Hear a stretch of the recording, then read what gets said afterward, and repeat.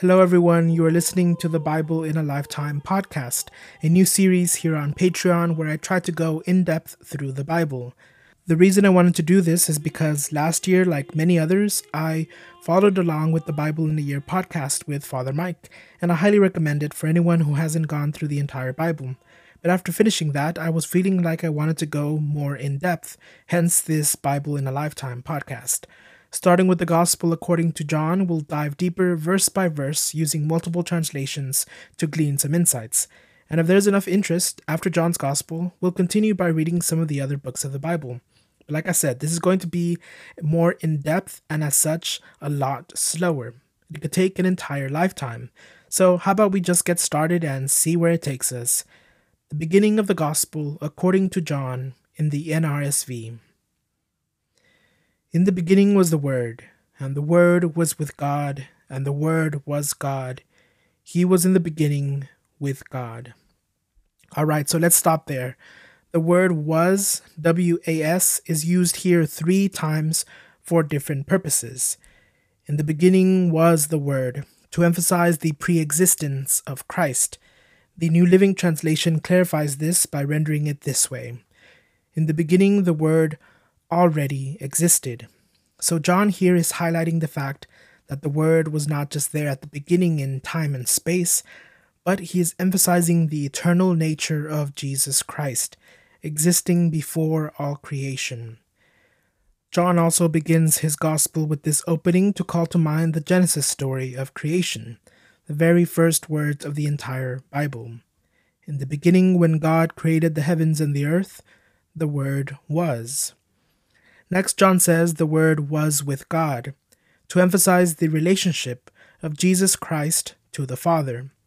Here, the Knox translation uses the word abiding. God had the Word abiding with him. So Jesus was abiding with the Father.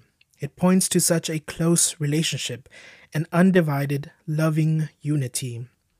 Lastly, John says the Word was God. In Greek, this is a predication, not an identification. So John already emphasized the undivided unity of Jesus and the Father. But here he is emphasizing a different aspect.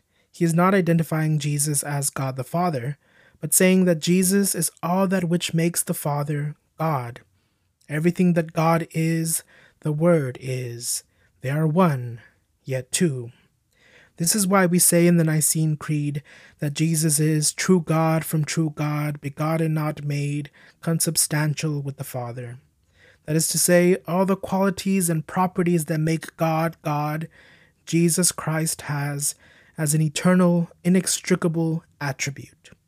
This is how the Athanasian Creed puts it, quote, "We worship one God in the Trinity, and the Trinity in unity. We distinguish among the persons, but we do not divide the substance. The Father is a distinct person, the Son is a distinct person, and the Holy Spirit is a distinct person. Still the Father and the Son and the Holy Spirit have one divinity, equal glory, and co-eternal majesty." End quote. I think oftentimes we emphasize the unity and oneness of God so that we don't fall into heresy. But sometimes we go too far and completely erase the persons of the Trinity. We should avoid this lest we fall into the modalism heresy, or what sometimes is called oneness Christology, which denies the Holy Trinity. In modalism, the Father and the Son are merely manifestations of one person, like how a man can be a father and a son and an uncle, etc. In this heresy, the Son is merely Son because of the Incarnation, but John makes clear in this intro to his Gospel that the divine Logos, the Word, Jesus Christ, and by extension the Holy Trinity, was from the very beginning, eternally existing, not merely distinct because of manifestations, but distinct because of persons and relationship in the Godhead. Even without the Incarnation, the Father and the Son and the Holy Spirit, the triune God, existed from all eternity and forever. Let's continue reading. Verse 3. All things came into being through him, and without him not one thing came into being. Here we are reminded that all things, that is all creation, from the heavens to the earth, from angels to animals, were created through God's Word, through Jesus Christ. I like how John emphasizes in the second part that without him, not one thing came into being. It's almost like he's saying that it's utterly impossible in the divine process of creation to do it without God's word. Let's continue reading. What has come into being in him was life, and the life was the light of all people. Jesus gives us life. In many ways, we are like animals. We are very earthly creatures. How our bodies have developed, everything about the unconscious structures that make up our bodies point to us being, for lack of a better word, earthlings. But what makes us so different from the rest of earthly creation is that divine life within us, the breath of God, the word of God that animates us, that gave us consciousness and reason and the ability to have complex relationships with each other and with God. Jesus not only gave us life to animate us, but infused us with an eternal soul, making us rational creatures capable of loving him. And this life within us is the life of Christ, the divine life that we get a share in, the life of Christ, which is the light of all people. And as we continue to read, in verse 5, the light shines in the darkness, and the darkness did not overcome it. Such is the divine light, that no darkness can overcome it, or extinguish it, as the New Living Translation says. Darkness can't even comprehend it, as the Douay-Rheims says. As you may remember from science class, darkness is not a thing in and of itself. Rather, it is an absence of light. And so darkness here, representing evil and sin and alienation from God, is not a force opposite to God, but rather darkness is absence of God's light.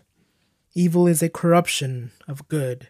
Spiritual darkness can never overcome the light. It can't even understand it. This reminds me of what we'll hear later in the Gospel about how Satan had put into the heart of Judas to betray Jesus. This darkness was in the Judas' heart and in the hearts of the leaders and crowd who demanded that Christ be crucified. They couldn't see.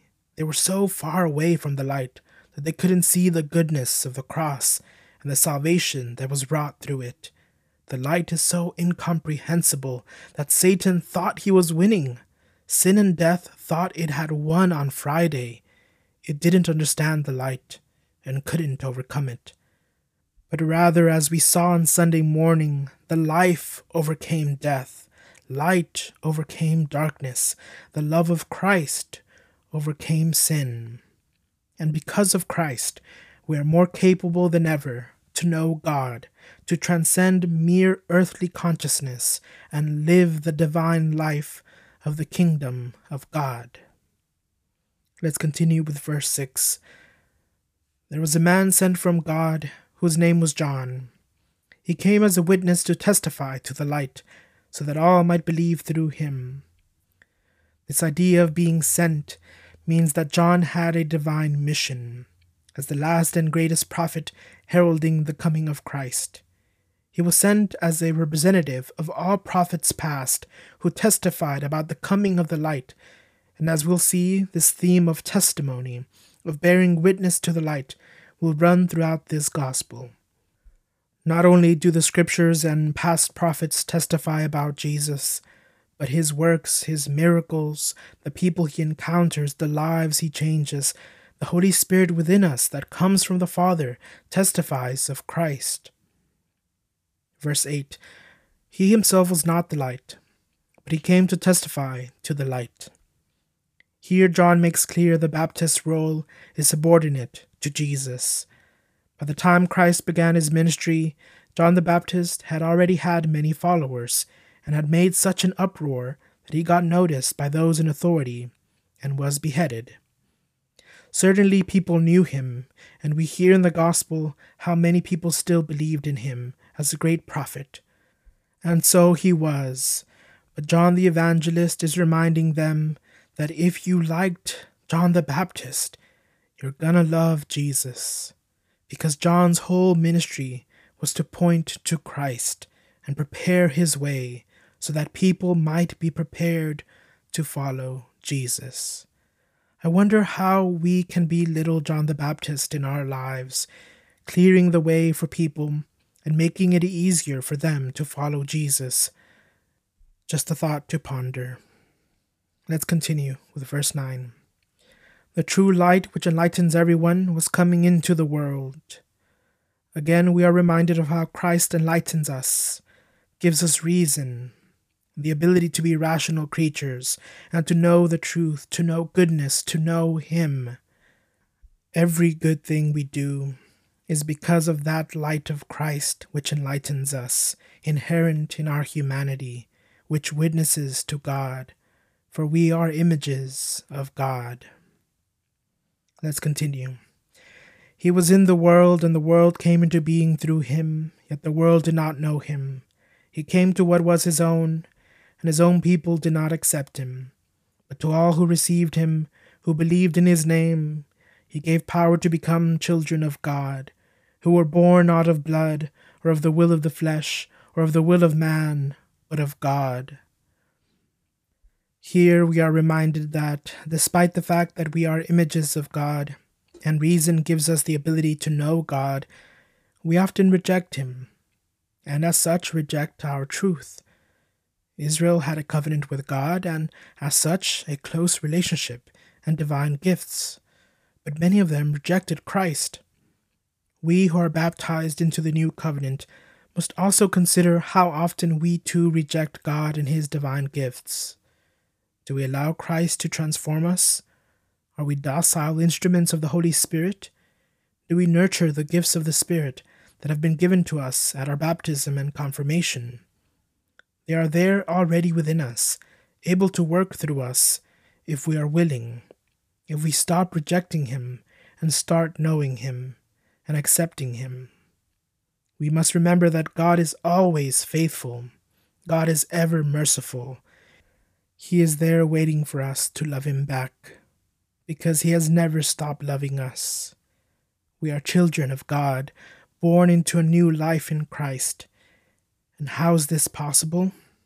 Well, because as we hear in verse 14, "And the Word became flesh and lived among us, and we have seen His glory, the glory as of a Father's only Son, full of grace and truth." God, our Creator, became part of creation. When before He dwelt with His people in many and various ways, in the wilderness tabernacles or in the temples, now He came to surpass all those ways, and He dwelt among us as a man, Jesus of Nazareth. The Incarnation marked a new phase for humanity, a humanity reinvigorated, a renewed humanity, a humanity that could no longer fight against God because we became inextricably united to Him, because He who transcends all creation, who created all things, Christ, the King of the universe, gave up His divine privileges, and He took the humble position of a slave and was born as a human being and appeared in human form, humbling Himself to the Father, so that all creation might benefit, and we may become children of God. Et verbum